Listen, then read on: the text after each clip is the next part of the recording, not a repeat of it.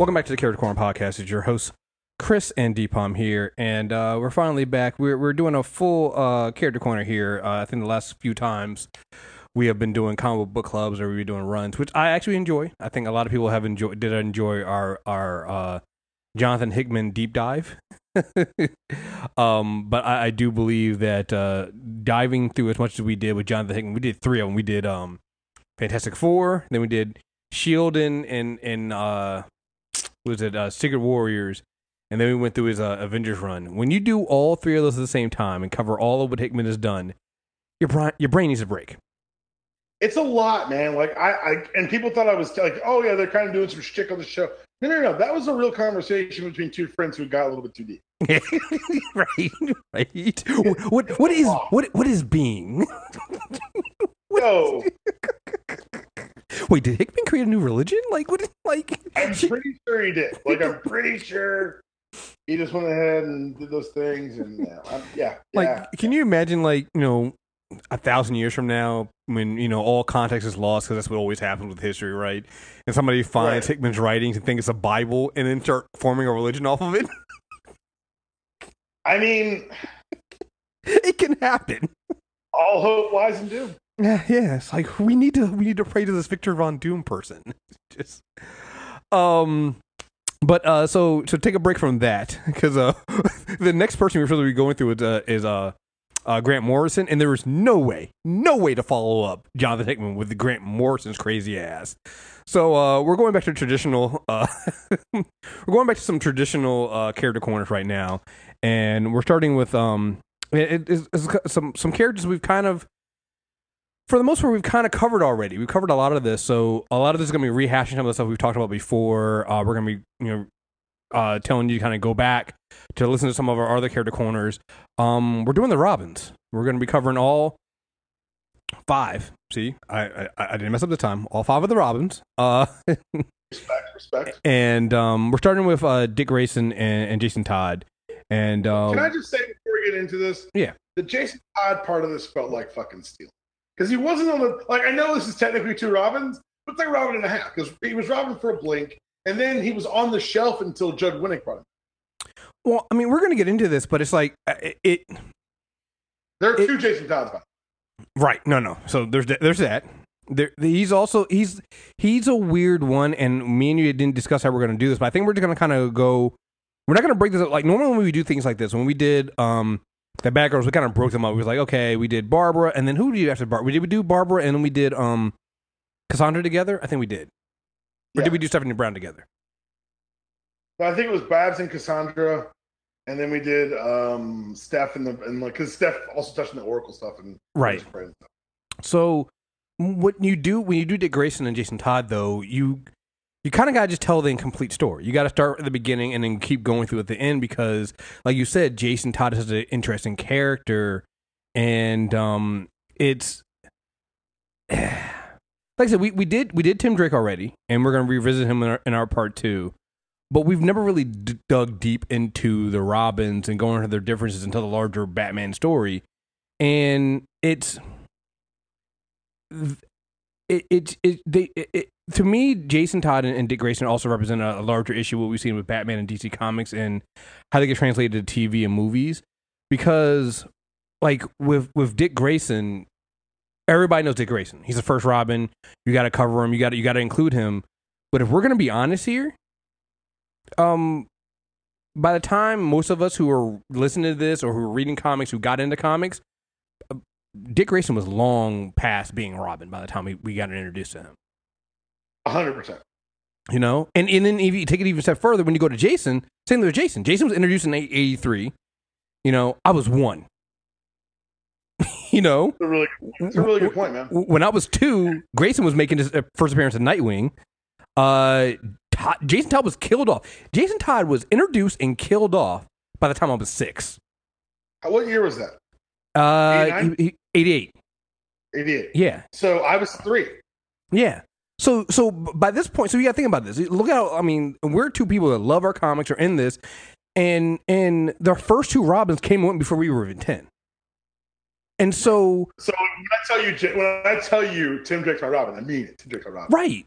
Well, it's the same thing that happened when we were talking about, like, with when we did Wally West first, and it's like, whoa, shit! Anything you know about the Flash really came from Wally West, not from Barry Allen, because he was long gone. I mean, Dick Grayson is a golden age character, you know. And the thing is, and we're gonna when we cover this, I think we're gonna cover we haven't discussed this, but I think the way I'm approaching it is Golden Age is its own separate thing, and then we'll talk about the end. We won't even go by order of comics. We'll talk about the end order of the story. Yeah, if you try to jump around the comics as like Nightwing year one happens, and then the bat, like all the stuff jumps around. So it's easier for us to tell you chronologically, particularly with the new continuity, who is Dick Grayson. Well, yeah, because if you think about it, for most of us, we learn who Dick Grayson is through flashback comics being told. You know, from Robin year one, or Nightwing year one, or even Batman year 3. These are all long after Dick Grayson has come and gone as Robin and is well into his career as Nightwing.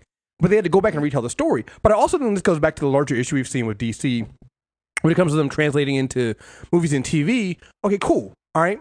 We're going to give you across the board, even with, if you think about it, even with like games we like Arkham games, right? All right, we're gonna give you a Robin. All right, which Robin are we going to give you? Well, you end up start seeing people taking a Robin, and they kind of combine him as a combination of Dick and Tim. Or so, every now and then you get a little bit of some of the stuff that happened with Jason. Yeah, with the animated series, it was they combined Tim and Jason. Right, and so. And you get these mashups, and so then what the true character representation is never really there, because and I kind of don't blame DC for this, because you kind of almost have to. Like, people are going to ask you, well, you got to show you got to give us Dick Grayson, but it's like, but as a kid you didn't read Dick Grayson. You never saw Dick Grayson as Robin, except for maybe reruns of the 66 Batman or something like that. Like, that wasn't your real Robin, so we still have to mash it up because people understand that. It's like what was it, Justice League Doom, where they did that, where the character clearly Wally West, but I think they made him Barry Allen. Right. And you're like, well, it's supposed to be Wally anyway from the story, but you made it Barry because everybody thinks that, well, it's got to be Barry Allen, but like story wise, it's not. And it's a weird thing. And even with Dick, go ahead.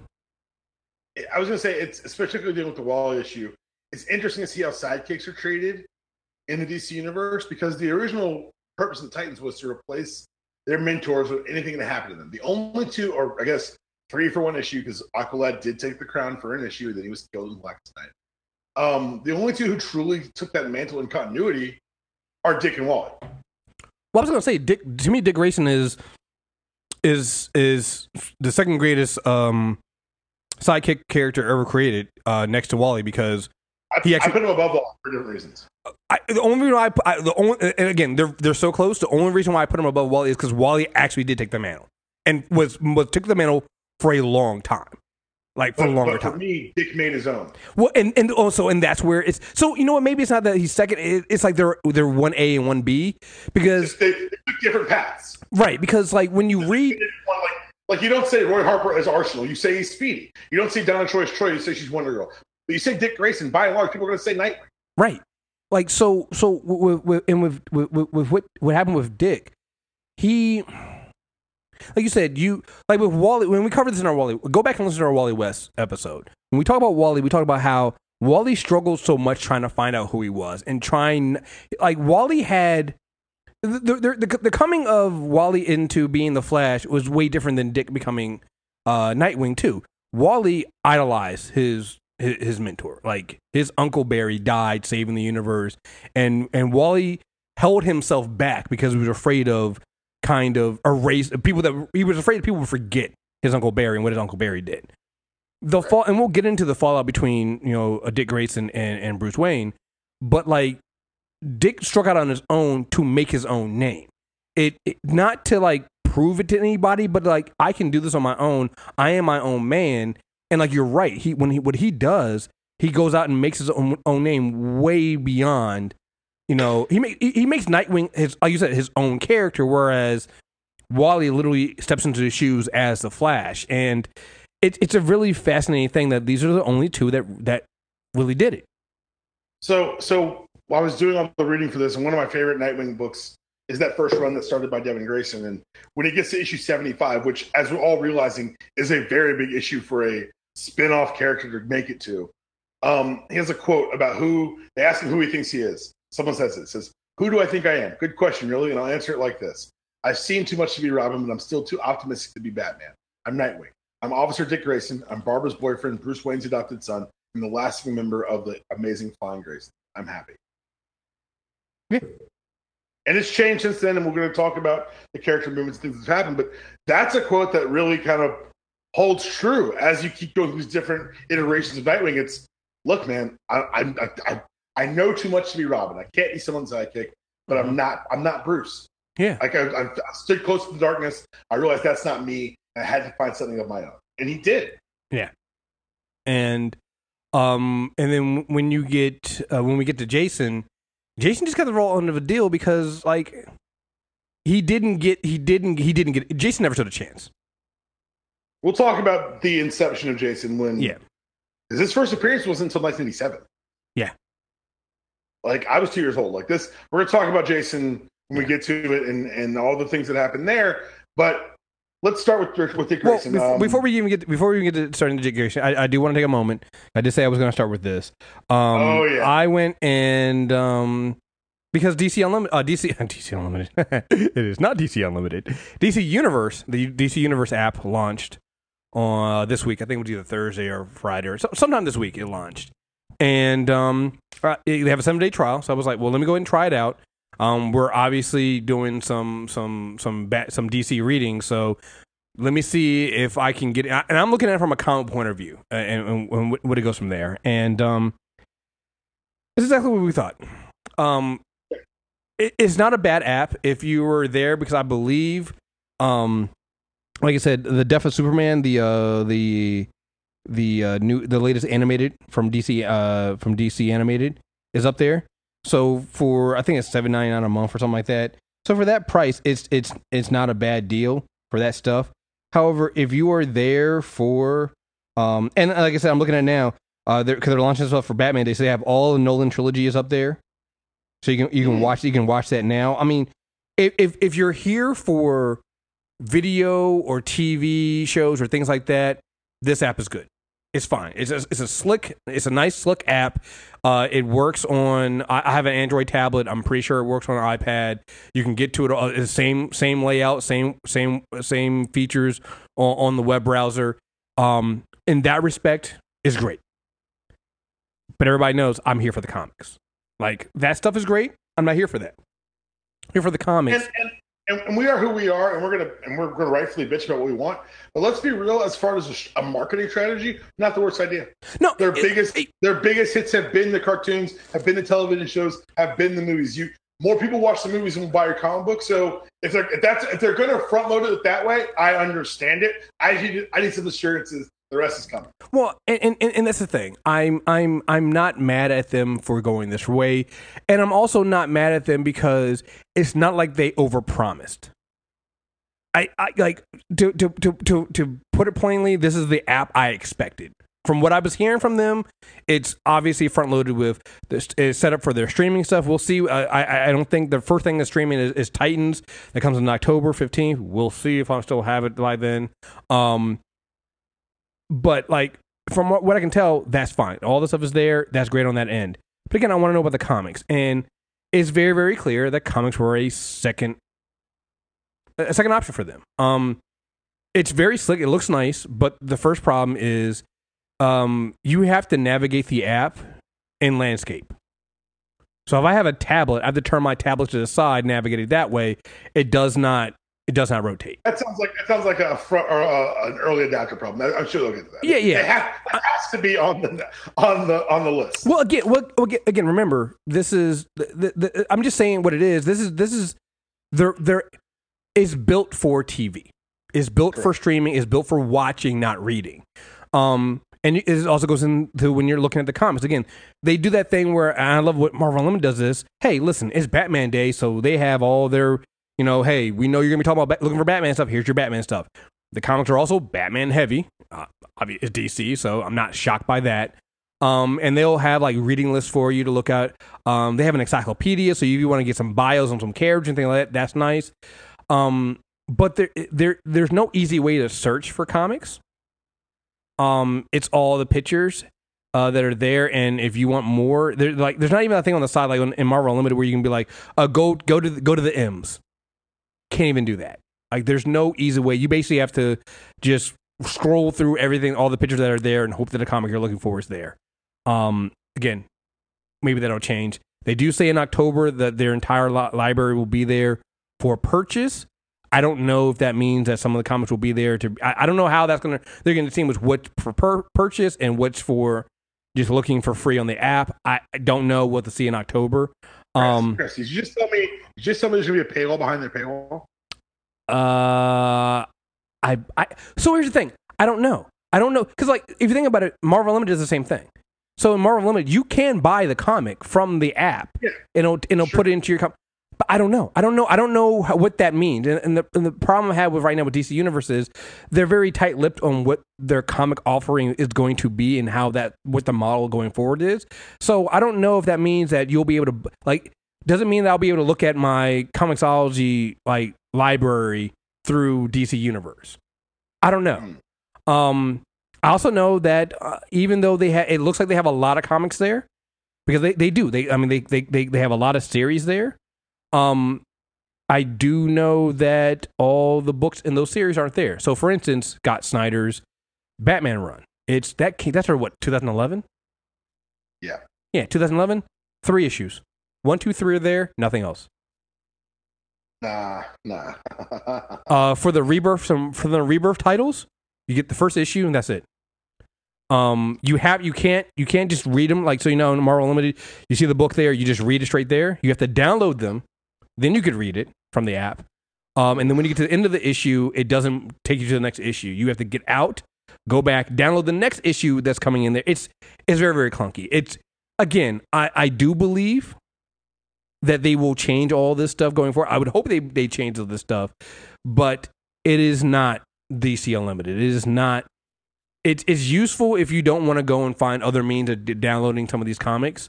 But it's still a pain. It's still very fresh, and it's very, very obvious to me. Like a pain. Yeah, it is a pain, and it's very obvious to me that this just was not their plan. Their plan was not to do this, to do comics first, and that's fine. But it is what it is. So anyway, I just want to get my quick little thoughts on DC Unlimited. Again, if you're here I know some people are here for Young Justice Season 3. Maybe you do want to see Titans, all that stuff. Maybe you just want an access to all the DC movies that have been out, even prior stuff like the Christopher Reeves movies are there. That's fine. Maybe all the DC animated stuff is there. But right now, for comics wise, it's not very useful, not very helpful. So that's all I got. Okay, so I think it's best probably for this, just for ease of translation, that we even kind of scuttle some of the Golden Age stuff with Dick. And we'll just talk about his Silver Age established origins and move on from there. Is that fair? Yeah. I mean, and again, we covered this in the Batman episode, first appearances and stuff like that. I mean, we covered that before. Finger and Bob Kane, he was part and parcel with the Batman kind of original mythos. And 1940s. He was 1940s. So, and also the reason for the eventual trials that almost led to the outlawing of comic books, the Perversion of the Innocent trials, where it was used specifically as an example of the relationship between Batman and Robin. He does have a young boy running around in pixie shorts. Look, all right, come on. It was modeled off of Robin Hood, but still, I can in the 1940s, I can see how those uptight assholes would feel some kind of way. Well, we'll not even get into who those people actually were because, that's a different podcast for a different time. I should do a show on that trial. We should do that. Maybe we should. We just gave ourselves more work, by the way. For the record, that's what happened. We did, but maybe we should cover that. It's an important part of comic book history. So let's talk about Dick Grayson. Dick Grayson, powers and abilities, he's got none. Well, he's good. Running feet for the Bat family. These are not enhanced humans. These are people who, either through happenstance or training, reach the pinnacle of human capability, and they can do things that you and I would consider crazy, but they have the technology, gadgetry, and training to do it. I'm going to keep saying training because our second Robin doesn't benefit from as much. Yeah, training is key here. The key is Training here. is very and also I think there is something that goes into with Dick Grayson. Let's be honest here. Probably out of everyone, I'd even say over Damian, probably the most athletic because he was a gymnast. well. That's the thing about all the Robins. So, like as you look from a 30,000 foot view, you look at the Robins and their history, and a lot of the Robins tend to emphasize certain aspects of that. Yes. So I've always said Batman, Dick was the acrobatics, Jason was the fighter, and Tim was the brain. And the acrobatics come naturally to Dick, because he wasn't just your average 12-year-old boy when he was entered into Bruce Wayne's orbit. He was the last surviving member, as we already mentioned, of the Flying Graysons, a world-famous circus troupe who traveled with Haley Circus. They came through a stop through Gotham, and as the owner of Haley Circus was being shook down by boss Tony Zuko, a crime lord at the time, that night, Dick's parents' high wire rope snapped, leaving him an orphan. Fortunately for him, a billionaire was in the audience by the name of Bruce Wayne, who, after being taken from a juvenile system and then to a Catholic orphanage, Bruce Wayne ended up adopting Dick as his ward because he didn't want he said as a ward at the time because he didn't want to replace his father as a billionaire. Now, later retcons and things that have been established make it very clear Dick Grayson is the son of Bruce Wayne. I mean, let's be honest here. At this point, what Dick is like 8 years old? He's 12. 12. I mean, at 12 years old, Bruce basically raised him for most of his life. And so once Dick gets to Living Rand Manor, and you imagine, and there are lots of issues and lots of scenes that are done, like you mentioned, in flashback to kind of flesh this out, but it was an uneasy transition from a circus boy living on the road to living in this manor. So, he didn't call Alfred, Alfred, he called Alfred Al, which always made the butler laugh. But one night he snuck out of the manor. He was going to find the man who killed his parents. And in tracking him down, he runs into who else but Batman. And after Dick was saved trying to track down this killer, he wakes up in the Batcave with Batman, who reveals himself to be Bruce Wayne. He invites Dick to work alongside him to solve the crime, to prove Zuko did it.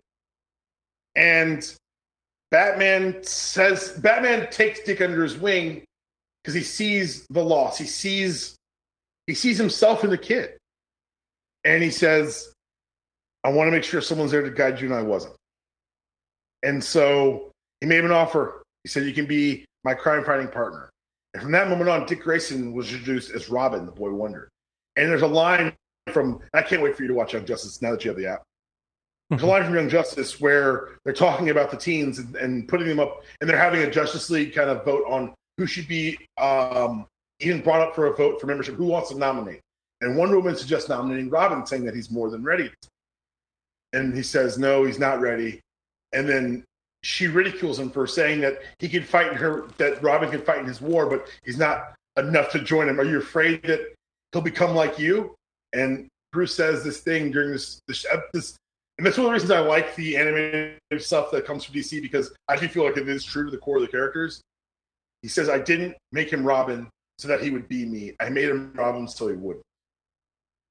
Yeah. No, go ahead. No, I'm just saying it's just something that it's an insight into the whys behind you're sending a child out to fight crime. Well, and it's on its face crazy. Well, and that's some of the interesting stuff. So, like we said before, you get there's at least 3 good tellings of actually we can go a little more than that of these of Dick Grayson becoming Robin under him. You got Batman Year 3 tells it. Robin Year 1 is not really telling the story. It's like his first year. He's already become Robin, but he hasn't been introduced to. He's just getting started. And you get these letters from Alfred, basically saying how his worry about what Bruce is doing. It's like, it's one thing for you to, as a grown man, to go out on this crusade, but to bring this young boy in, I'm uncertain about it. I don't know what's going on, and you see. Everybody feels that way. Same thing with Gordon. Gordon feels some kind of way about.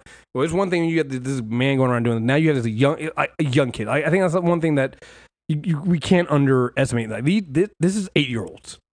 These are 8 to 12-year-olds are doing this. So you have this grown man running around fighting crime, and you have an 8-year-old in pixie boots and this yellow cape, and like it's very noticeable. Dark Victory, I believe, the sequel to Long Halloween, also also retells, and I think that also kind of links it to Two-Face, remember correctly. Well, it links it to the rise of the supervillain, and kind of it gives more. What I've always liked about the retelling is that they always flesh it out. They never kind of retract. They always make more sense. So the fact that the villains are going from mobsters to these psychopathic, colorful creations meant that Bruce needed backup, and it just happened to work out there. My favorite retelling of the origin is actually from the animated series, Robin's Reckoning. It's a 2-part episode from 1993. It actually won the Emmy for most outstanding half-hour or less program, and it's the same origin. It's all the same way it's always been told, but the storytelling, the way it's done in the animated series, I don't know the last time you watched this, but they wrote it 2 ways. They storyboarded it 2 ways. And they said one of the ways was kind of more graphic. You saw the parents fall into the cutaway. They said that was too much for a child television show. Maybe so they actually ended up giving us the most affecting way to do it, because if you remember, it's played in shadows. Mm-hmm. Dick's watching his parents, and the shadows watch it snap, and you watch the shadows fall, and you get to see Dick's reaction, which for me is way more horrifying than actually showing it. Yeah. Like, it's one of those things where it's one of those episodes where you watch the animated series, you're like, I can't believe they got away with this. Yeah, and you're just like, oh wow, you thought that wasn't going to be terrifying? Oh, okay.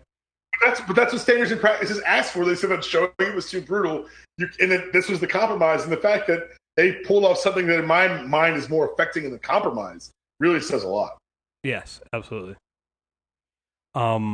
Yeah, so it like with Robin Year One, you see, even Bruce kind of considering at one point, he's like, he tells Robin gets hurt. He's like, yeah, no, you can't do this. We're done. We're not gonna have you do this.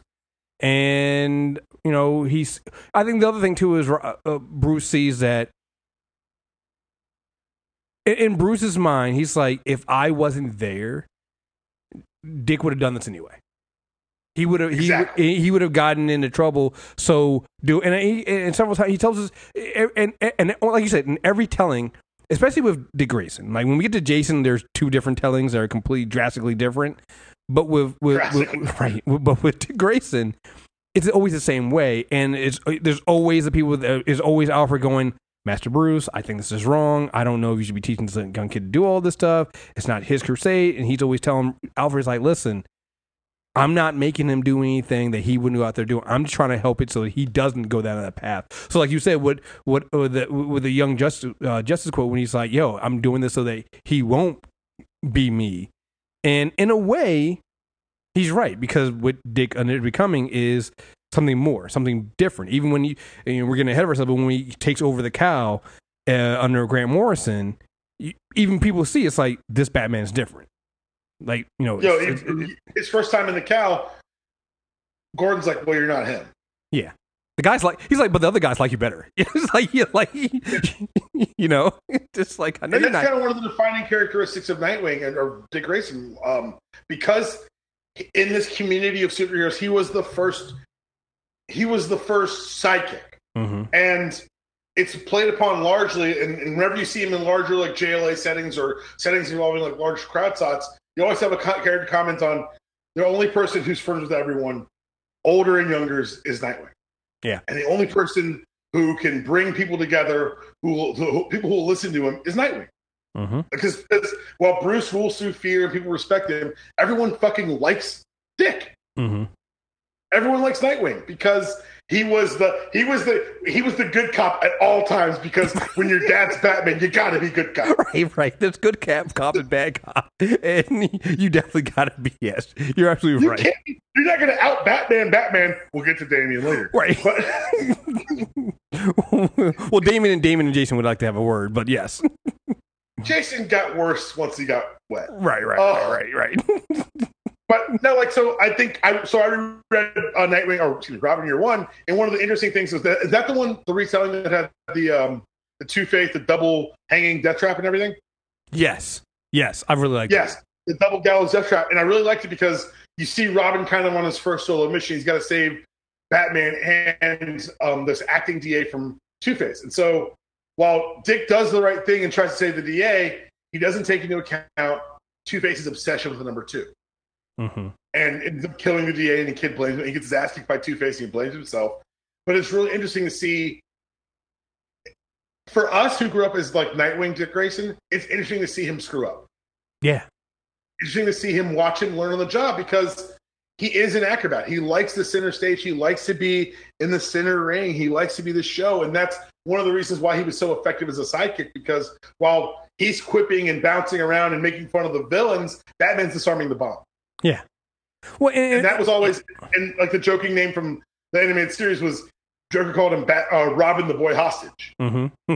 But there was always a point to it. Like, I like how almost they took a cue from this when they retconned Bucky's role in World War II as not just the mascot, but also like a saboteur and a spy. Like, people aren't going to suspect these younger, smaller people, so they can take advantage of that.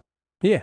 And it's funny you mentioned that because of his acrobatics, and he's even more of an acrobat than Batman is. There were several times, and especially in that Robin Year One, where even he would catch Batman off guard with something he would do. It was like, I didn't teach him that. Nah, well, that's a pretty good move. I didn't see that coming. You know, where you can see Batman actually being impressed. The other thing too that Robin Year One also does is, while Alfred, you know, is worried about what's happening to Dick Grayson, he also notes the change in Bruce. Mm-hmm. He notices that Bruce has a smile on his face sometimes. He notices that Bruce has lightened up a little bit. And that's another recurring theme we're going to see with all of the Robins, in a way that, you know, Bruce, and we'll get into it, really comes out when Bruce is, you know, finally tells, you know, Nightwing the real reason why he picked Jason.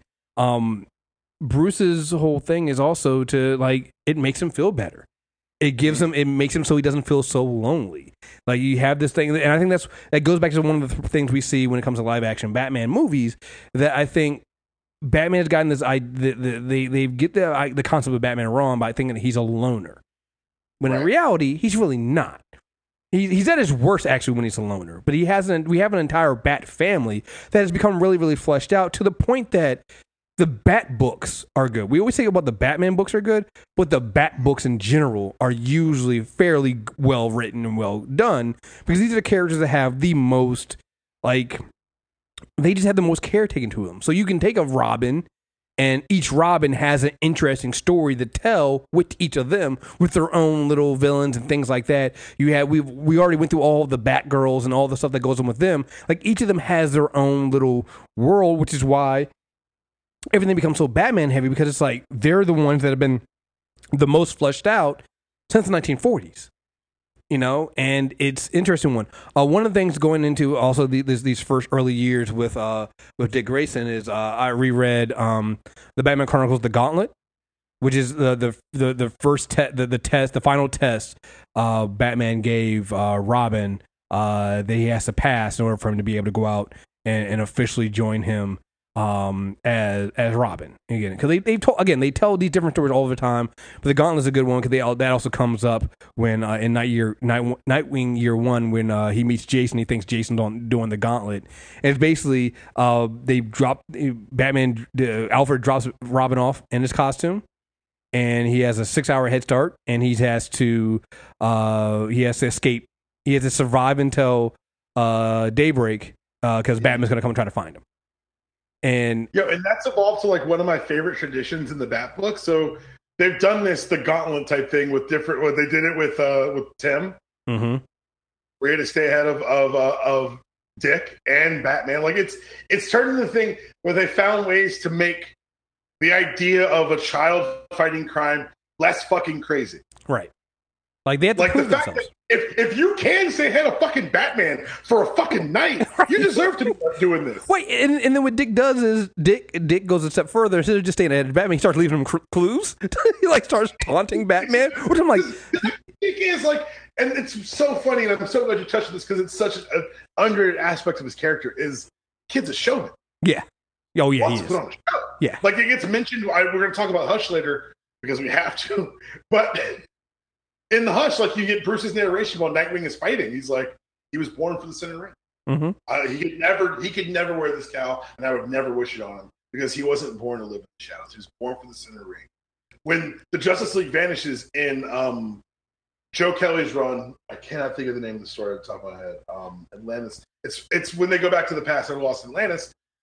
T-spheres are stolen by Bruce Wayne because Batman steals good tech and makes Mr. On the side note, makes Mr. Terrific very proud. He's like, Batman stole my tech. I couldn't be happier. And the T-spheres go and recruit a new Justice League, a replacement. And they recruit Metamorpho and Firestorm and Jason Blood and Green Arrow. And he puts Nightwing as the leader. And he does it because, one, he says, I don't trust anyone in the world more than him. But two, he's the best parts of me. Mm-hmm. And at one point, Ollie's being Ollie. And everyone's kind of talking on the table. And Nightwing slams his fist on the table and says enough. He says, we can have our squabbles. We can have our personal beefs. We can have our disagreements. Never at this table. And you see, and they cut to Ollie and goes, I knew he could do the voice. And it's one of those things that, like, it's so easy to forget that at the end of the day, he's Batman's kid. Yeah. I mean, they'll eventually have their issues and things like that, but he is Batman's kid and the first child and the one that he honestly couldn't be prouder of what he becomes, and so yeah. People say like Batman's unfeeling or uncaring. I'm like, give me a panel with him and Dick, and they're just talking, and I'll show you how much you care. Well, I mean, and we'll get into this later when I'll save it for the Jason stuff. But it's like, no, he doesn't show it, and he's not a talker, but he it is there. He definitely feels. But yeah, so back in the Gauntlet stuff. So, but in the middle of doing this, Dick also then stumbles upon like a crime happening. So he then solves a crime, and he not only has Batman chasing after him, he then also has all these bad guys chasing after him as well. And then at the end,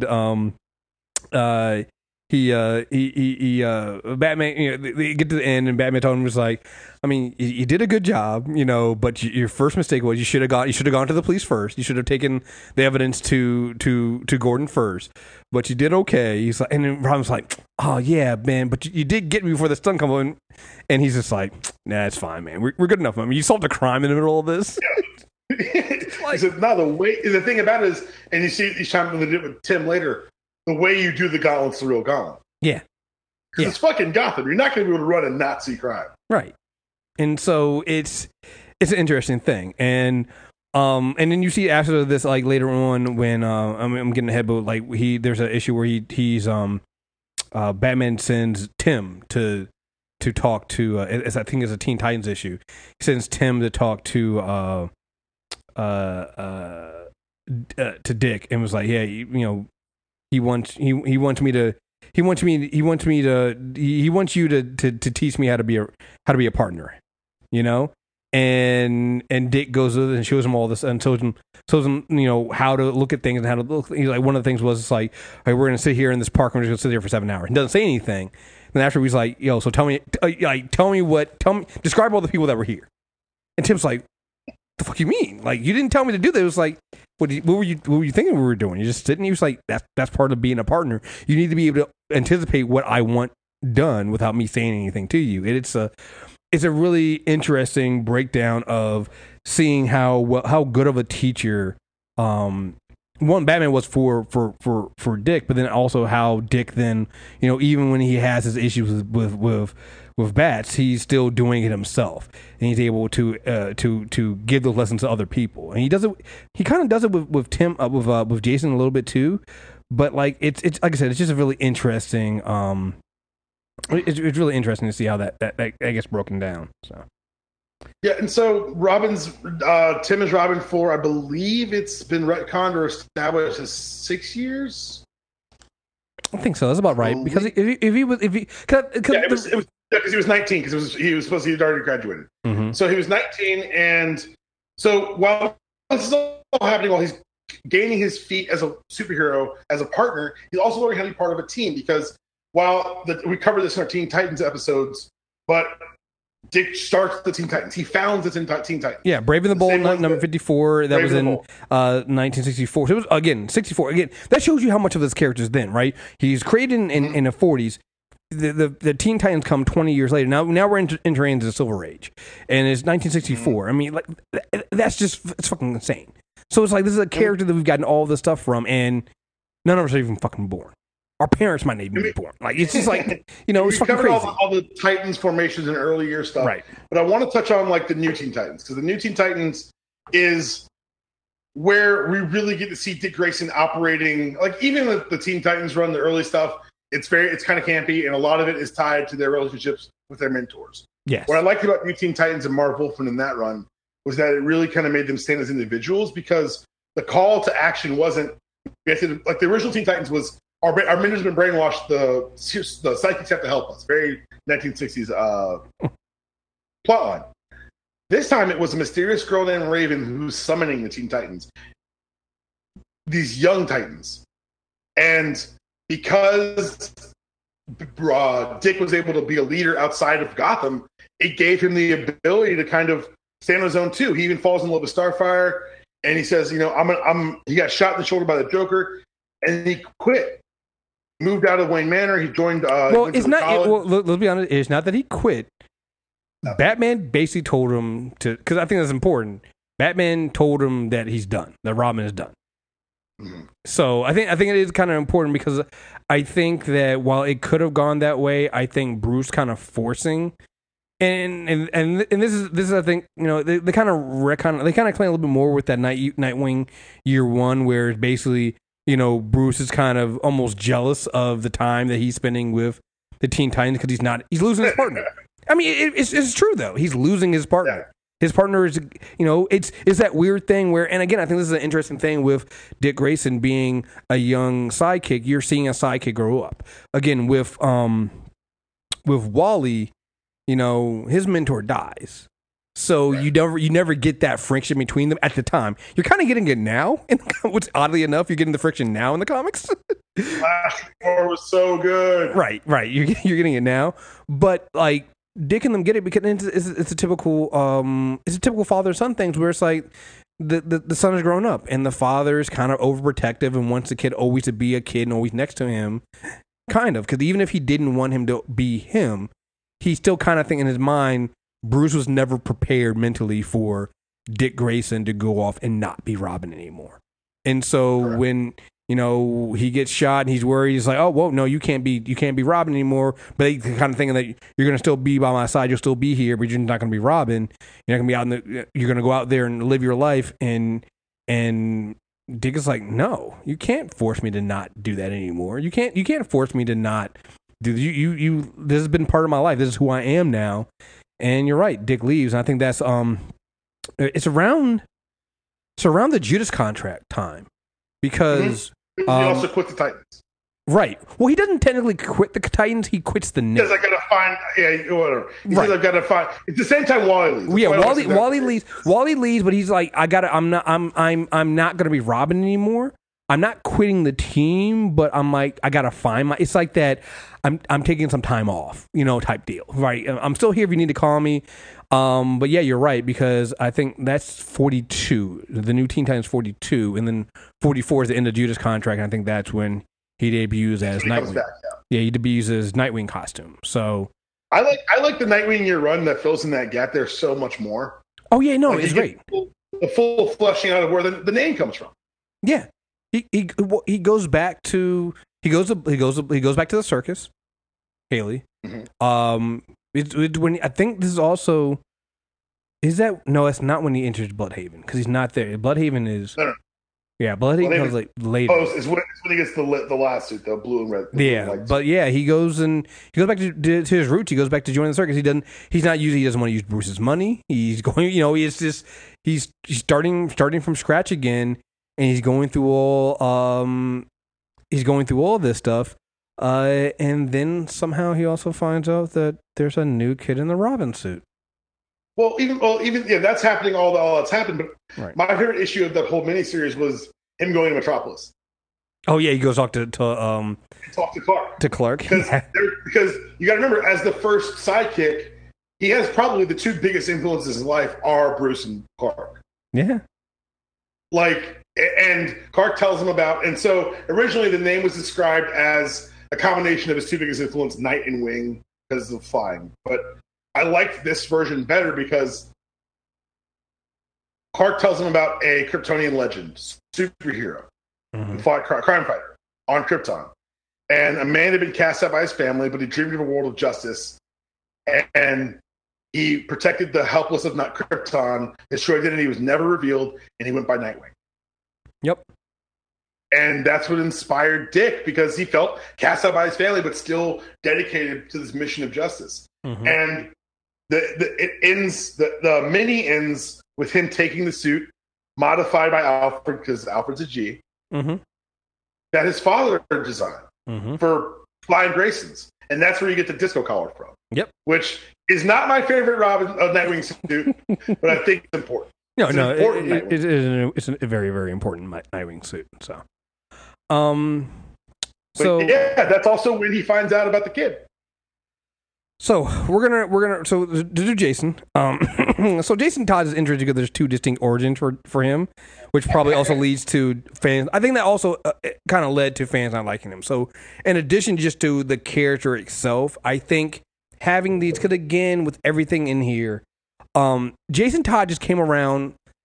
I think it was also around the bad timing. Jason Todd comes in almost around the time of Crisis, the first Crisis. Well, you've got to remember, this is pre-unified DC editorial. Exactly. So when they age out Robin and make him Nightwing, DC marketing's like, fuck you, Batman and Robin sells. Get us a Robin. So that goes back to the other thing, too, here. You got to remember when it comes to why they added Robin in the first place, why we had a Teen Titans. Again, comics are always trying to bring in younger audiences and kids. And so Batman and Robin sell because Robin is also appealing to young kids. If you have an 8-year-old who's like, I want to be Batman, but maybe I'm too young to be Batman, I can be Robin. You know, they see somebody look like. It goes back to the thing about diversity too, in that you know what, seeing somebody that looks like you helps sell. I know it's weird. One character, yeah. I know it's weird for some people to understand that, but like seeing yourself in a medium makes you more likely to consume that medium. So. Right, you've aged out Nightwing, which I get. Right, you cannot keep, because I'm not gonna lie, some of those later issues with Wally in the Kid Flash suit, they look kind of ridiculous. Because I'm like, big as shit. Huh? Wally's big as shit. Right, I'm like. It's like that episode of SNL where they had The Rock as being Clark Kent. And you can see a Superman suit like popping out from under his work clothes. It doesn't work as Rock. It just doesn't work. Right. It just doesn't work. Like when you see Wally and you have like Barry talking to him, sometimes it's like, Wally, like you're almost a grown ass man. Like this is kind of weird. So you know you have Dick had to go. He had to go. Right. So he did have to go, but there was precedent in the Golden Age. You say what now? So the Golden Age, Dick Grayson kept wearing the Robin suit. Right. He updated the suit. So the idea that Robin could be his own hero existed. Like that was an idea. Yes. The fact that they took him to Nightwing was a paradigm shift for DC Comics. Absolutely. However, you needed to have a Robin. So initially, they had Bruce go to another circus. Right. Well, it's so funny because I call Jason like Rebound Robin because it kind of was. I mean, he was literally Dick Grayson because he had red hair, right? Originally, so it was Dick Grayson with red hair, and made him die. Right. His parents were also in the circus. Were also trapeze artists. I can't remember what their names were. And they also got killed by gangsters. In this story, at least the pre-crisis story version of it is Dick did know of the Todds. He actually is the one who introduced the Todds to Bruce because Bruce was having them keep tabs on this gangster for them that they said was shaking down. Again, same thing, shaking down the circus. Like, was that a thing back then? Shaking down the circus for money? I guess. Look, I kind of want to start shaking down the circus. Like, apparently, it's one of those crimes that has kind of faded by the wayside. That's called opportunity, kids. Right. Were circuses bringing in that kind of money? Because I'm just like, you keep shaking down the circus, but they also at the same time the circus was always broke. So it's like I didn't understand like shaking down a broke circus. It didn't make any sense. It's a cash business, right? Everything's up to the table. They can't report the losses, right? And I believe in the original version, it's not Two-Face or them. Isn't it Killer Croc? It's Killer Croc, yeah. And the parents get killed by Killer Croc, and again, Dick has left. Batman. It's not. They didn't make it so that it was tension there in this version. And it's kind of tension there, but not like this. It's weird. I think the tension was more comes from when, like, at one point, like, Dick is approaching Bruce, like, hey, listen, I think you're pushing the tides too much. They could get hurt, and Bruce is like, they sign up for this. Like, he's a real dick about it. So maybe that causes the thing there. But Todd's parents get killed. Bruce brings Jason in and starts training him as Robin. It's literally the Dick Grayson story 2.0. I mean, I want to say this because pre-crisis Jason Todd sucks and does not deserve to be talked about very long. Yeah. There's one story that he's integral to that everyone knows. For the man who has everything, that Superman Annual number 11. The Robin in that story who saves Wonder Woman, Superman, and Batman is Jason Todd. It's an Alan Moore story. It's a seminal story. It's been retold in numerous times over numerous different media. But the Robin in the original story is Jason Todd. Mm-hmm. And that's crazy because post-crisis Jason Todd is a very different character. Oh, very, very different. Like so when is the crisis? When is the crisis shift in Batman? Do you know the issue? 'Cause I know. So New Origins for Jason Todd comes in at 408 in Batman 408. Is it 400? Mm-hmm. Where I could never really find out where the exact shift. I honestly don't know the issue number top of my head. I do know his first time in the suit is 410. Yeah, it's 410 is the first time in the suit. 408 is when you find out and you get the infamous story. And this goes back to, again, the movie is terrible, but this goes back to what they did with was it Batman Forever, where that character is supposed to be Dick Grayson, but he also steals the wheels off of the Batmobile. So he's also 42. And he's also right. He's also way too old to be a boy wonder. But yeah, Jason Todd is a street orphan who steals the wheels off the Batmobile. Batman catches him, has him put the wheels back on. Send him to Madam Gunn, who is running an orphanage, but is also quietly teaching these kids how to be thieves. It's a school of crime. It's like an undercover school of crime. Yes. And Batman is helped out by Jason in the street, taking down a gang of thieves, and didn't get 6 months of training to become Robin. Okay. So 6 months of training is not enough time. Just to recap, Dick Grayson, acrobat from ages 1 to 12. 1 year of training, Robin. Bruce Wayne, parents die at 8, becomes a psychopath and singularly focused until the age of, depending on your continuity, roughly 22 to 25. Batman. Jason Todd, angry child of 2 drug-addicted parents who died violent deaths, 6 months. My point is, and I'm a Jason Todd apologist, and I'm not afraid to say it. I'm wearing Red Hood pajama pants right now. I will say this: he was never set up to win. Yeah, he was always going to fail. He was never set up to win, and it's seen from the very beginning of the post-crisis because what they wanted to do was kind of inject some realism into these stories. And so the way they did it with Robin was Batman noticing off the rip that while he's not as athletic or smart as Dick Grayson, he has more range than Dick ever could, and that could be channeled into working harder. Mm-hmm. He also was firm in his belief and told Alfred this: if he doesn't help Jason Todd, he could become a criminal. Which I kind of agree with. Well, it's fucking true, clearly. We will get to that, but it's fucking spoilers. He was right. But the thing about it is, the reasons he brought in Dick, I didn't want him to become me. The reason he brought in Jason, I didn't want him to become a criminal. Even the framing of it set up Jason to fail. Yeah, it's Jason never got. Jason's the rebel Robin, man. He swears, he smokes, he doesn't listen to Batman, dude. He took down Scarecrow by himself against Batman's orders. He's a badass, but it goes wrong sometimes. It's raids. The problem with Dick. So if we go back to 416, 416 is the first time I think that post crisis that Dick and Jason meet. And they take down some drug dealers, and Dick kind of is showing him that, you know, he sees immediately the issues. He sees it's like, this kid is brash. He doesn't listen. He jumps. He leaps first, looks second. Right?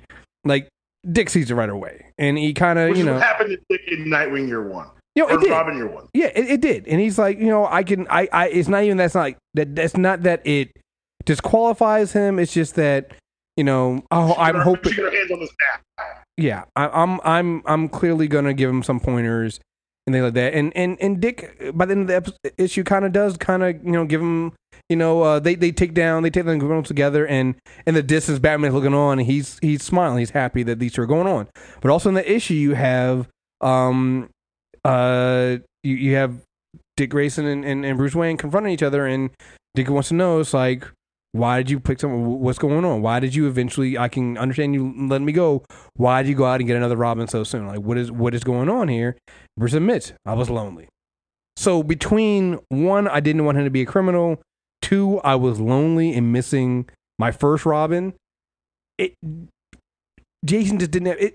You know what it is to me? It's like that. It's that thing parents do with, like, sometimes with their second child, where they're like, we're not gonna be as strict as we were before. We're gonna let them go. You know, I'm gonna be more of their friend. I'm not gonna, like, it's just, and they let things go they wouldn't let go with their other children, and that's what happens with Jason. And because, and the other thing too is because Bruce doesn't really talk about his issues, which he never does, ever. But he has some real issues with letting Dick go. He doesn't see until too late what goes on. And the other thing to go, I want to get into the death of Felipe Garzona. That's Batman 424, but that kind of leads into the death. But before that, I was like reading one of the issues. I think it's one of the new 420, 422. It's not 422. Well, what happened in 422? That's when he a pimp's about to hit a prostitute, and Tim and Jason uses excessive force to stop him. And he says to Bruce, would have been that much big of a loss if he died. Yeah. And that kind of foreshadows 424, but go on, what you're talking about? No, this is the one where this is a Teen Titans issue. It's when I think it's Donna has formed the Teen Titans again. Because the original Titans are Teen Titans are gone. I think it's like Teen Titans 20 or something like that. It's let me see if I can find it. Yeah, it's the new Teen Titans. I think it must be like Volume 2 or something like that. 20. And she's formed the new team to kind of go and take care of an issue. And it's Robin. I'm trying to see what's on the cover. It's Robin, Speedy, Wally is Flash, but he's actually is the Flash. Let's see, Aqualad, and I think it's Hawk, right? And they have Robin, and Robin is Jason Todd. And this is when Jason Todd kind of quote unquote joins the Teen Titans. He's there for a little bit, but not again. Jason Todd's time as Robin is not that long. He's barely a Titan, but him being a Titan's important to him. It's important to him, but it also shows, because later on when he comes back, there's that whole thing with him, like, where's his statue and why didn't they mourn him?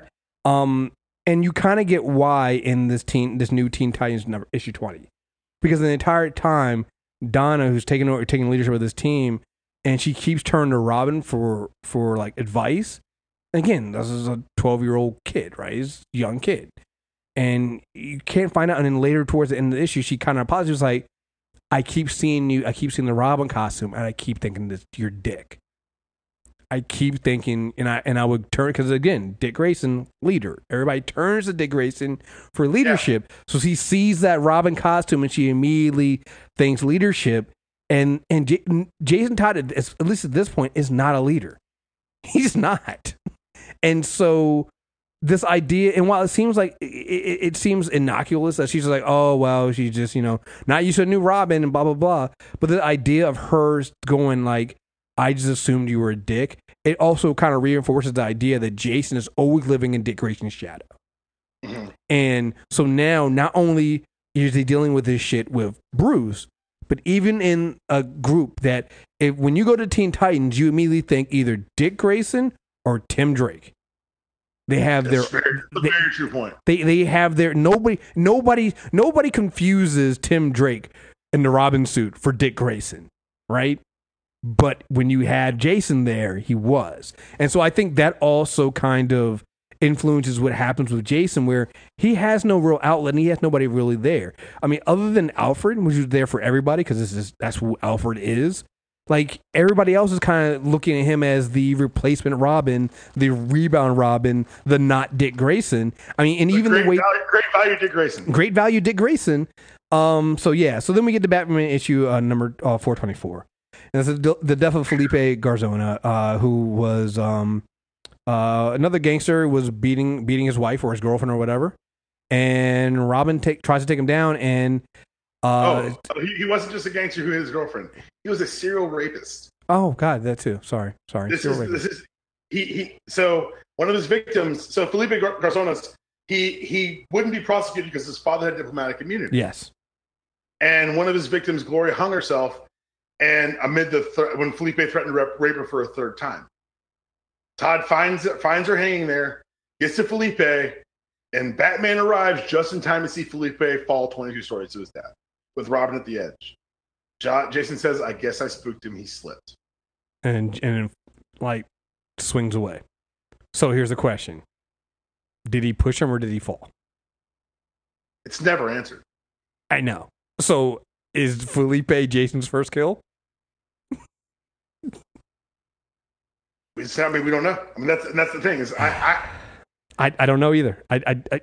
Or is it the death that made him okay with it? Yeah. Because he felt nothing. It's like, well, I guess it's not that bad. Bruce can be wrong about some shit. Because if we're going to be honest here, like, to me, the answer is yes, it is his first kill, and it doesn't matter if he pushed him or not.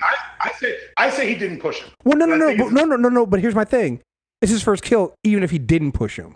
Because here's the thing: if he falls, what is you're Batman, you're Robin, you still try to catch him. You still try. He didn't even try.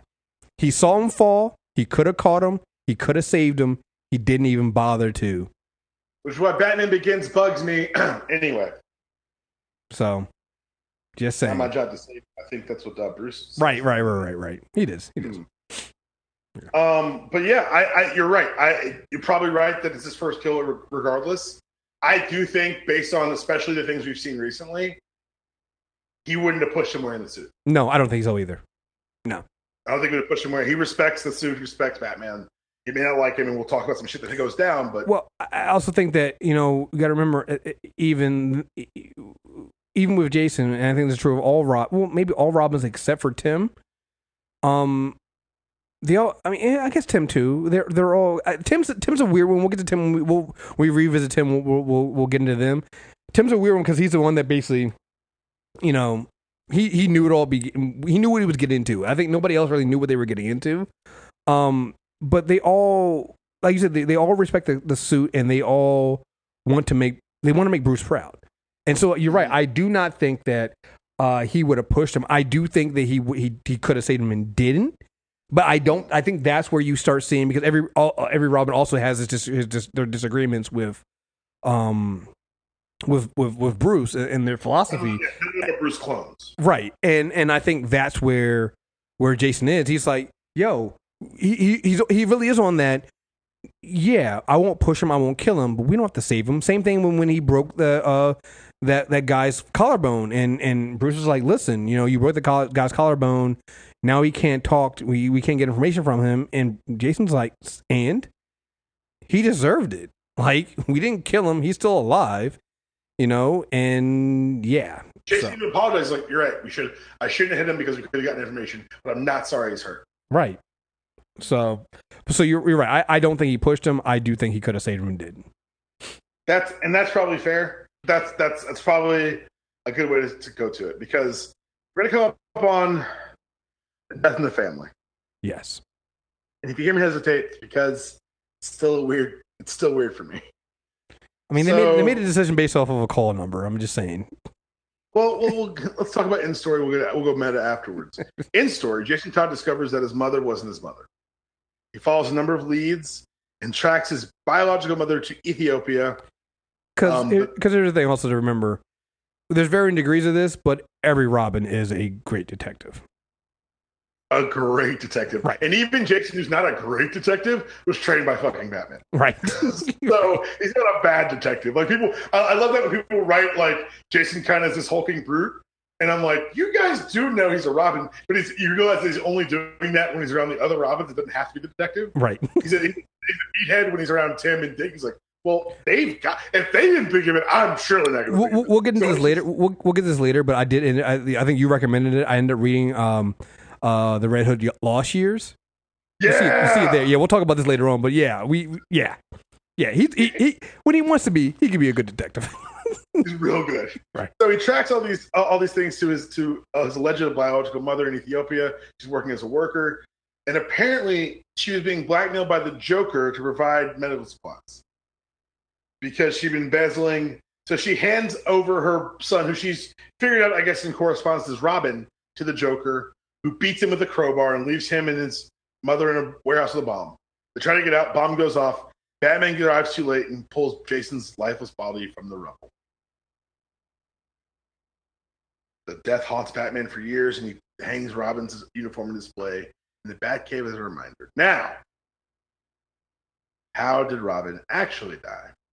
So, DC decided to make some money and had a number you could call to vote die or no die on Jason Todd.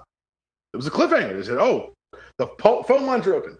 Jim Aparo, who drew the comic and who has sold this art since, it exists a panel where Bruce pulls the body out of the rubble with a smile on his face saying he's alive. There's a 1-900 number voting system. And yeah, it's nuts. It is it's nuts because the way it happened is insane. And there's also been, so in the back of 427, an advertisement was run featuring Batman carrying Robin and said that the ad readers said Robin would die because Joker wants revenge, but they can prevent it with a telephone call. 2 numbers were given, 1-900-720-2660 for Robin to live, and the same number, 2666, dirty fuckers, for Robin to die.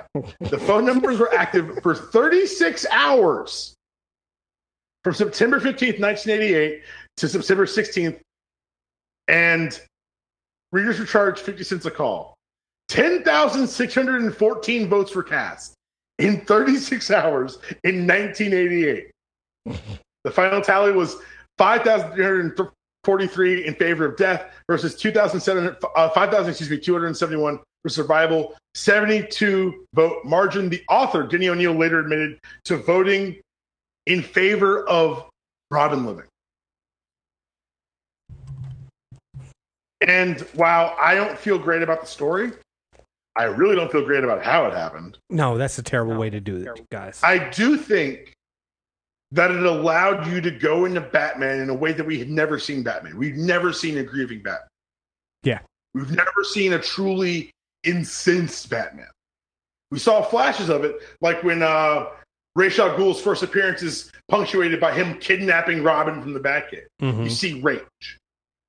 But we got to run a Bat comics that kind of was the first analysis of how a similar trauma that formed him would further shape him. I mean, because here's the thing. At this age. He lost a son. He lost his son. His son was murdered by the fucking Joker. By his greatest villain. Who he then has to put... always left live. Which will come back later with Jason, right? And so will the crowbar. Comes with a little bit of a sticking point between him and Jason. But it's true. It's like, Batman won't cross his line, but even when your family's killed, which is wild because it doesn't just stop there. The story continues because the Joker finagles his way into the Iranian government and becomes the Iranian ambassador to the UN. So he tells Batman where to find him, the UN building in New York. Mm-hmm. He's giving a speech, and he was going to try to kill the entire chamber, because that's what he does. It's a Superman's Joker. help. He's going to stop the Joker. And the Joker gets away again. And it goes on this run of this analysis. For me, this is the moment Batman comics kind of grew up. Mm-hmm. Because it wasn't about the unresolved trauma of a child.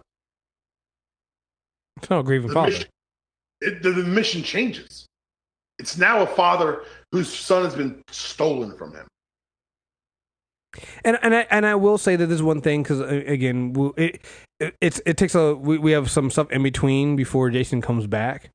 But that's the thing about when Jason does come back. Jason doesn't know everything Jason doesn't know what Bruce goes through in this. He knows he's back and Joker's still alive. He knows that Joker's still alive. He knows there's now a new Robin, and Jason's understandably hurt, but he does not understand that Bruce went to a dark place, and because Bruce does not talk to people, nobody can really understand this. But yeah, like for instance, it's when we get into the Red Hood Lost Years, like Talia sees it. That's one of the reasons why she kind of goes with the whole idea of how we can bring Jason back, is because it becomes very noticeable to anybody outside that Bruce is hurting. It's noticeable to this young kid named Tim Drake that Batman is hurting ever since Jason died, because he figures the shit out. We'll save that for when we get into part 2. But yeah, but again, Jason doesn't see that, and there's other reasons why Jason's a little crazy when he comes back as well, because Lazarus will do that to you. But we're jumping ahead right now, so let's go back. So now we've put, proverbially, of course, Jason Todd on the ground. Yes, this actually is the bridge that starts to rebuild Dick's relationship with Batman. Yes. Because as far as Batman blaming himself, Dick also blamed himself. He could have been a better big brother. He could have been a better mentor. He could have not let his issues with Bruce cloud his ability to help mold this new Robin. Yes. And he's, at this point in his life, he's mostly a Titan. He's dealing with the things we covered in several Titans Hunt. He's dealing with the Wilderness Society. And eventually he'd deal with a lonely place in dying with the introduction of Tim Drake, who we'll talk about. We've talked about before. We'll talk about again. But let's talk about Dick's story, because mostly he operates at this point as an ancillary character to the Bat family. He's kind of Bat, kind of not. When Night's End happened and when Nightfall happened, he's there. He is there to help try to take down John Paul Valley. He can't. It's one of the reasons why Bruce comes back, because he's like, he's got that big ass suit. I can't take him down. We need the Bat. And when Batman comes back, he's not 100% back. So Dick decides for the first time ever to wear the cowl. Mm-hmm. One of the reasons he went to Jean Paul is because Bruce said, I didn't think it was fair to you to ask you to do this. Mm-hmm. Because one of the things that because you see this in Battle for the Cowl later on, that Dick doesn't really want to. Dick's like, to be honest, I don't want to either. Right.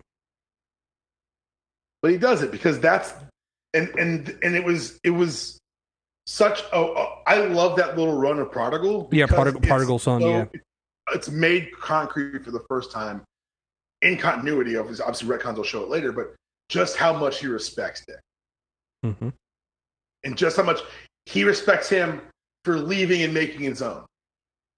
Mm-hmm. It's like, I thought it was unfair, but I need you. I wouldn't ask if I didn't need it. And you see that some of the walls that Bruce put up for Dick and that Dick would see were less walls, more acknowledgement of you as your own person. Yeah, it's because you got to remember also, we're dealing with Bruce Wayne. Bruce Wayne is also a child who grew up without his father. Yes, Alfred was there, but it was an angry child that didn't have a father. And so Bruce's way of dealing with things is normal. So I would even say that when it comes to Dick Grayson and Jason, those are his early attempts at fatherhood, where he didn't really understand. I mean, this is a guy who and it's not just being fatherhood; it's his early attempts at single fatherhood. He's a single father, and he makes mistakes with both of them in terms of, like, with Dick, he in some ways he holds on too tight and isn't expressive and doesn't talk enough. With Jason, he's almost too standoffish, and doesn't give each of them what they need. Like, Jason needed more love because, of his anger. And Bruce thought that just making him Robin and giving him a way to express his rage was going to be enough to take care of that. And that's not how rage works. But, and it's one of those things that I actually like that telling of Batman, because he screwed up and he didn't want to screw up, but he did. I'll go back to, I think this is why the Bat books, people say we talk about how Batman heavy DC is, but the reason why the Bat books work is because it is human. It is so human. Like, you understand, yes, you know what? There is a reason why the earlier people are with Bruce, they have scars. Like, Barbara has her issues, Dick has his issues, and Jason has issues. Why? Because they were there from the beginning, and they're dealing with somebody who's also going through some shit, and you totally understand why. While they can't let go of each other, you understand where their issues come at, and it's real. It's the most real thing that you can write. It's a single father and his kids, and the mistakes that happen along the way.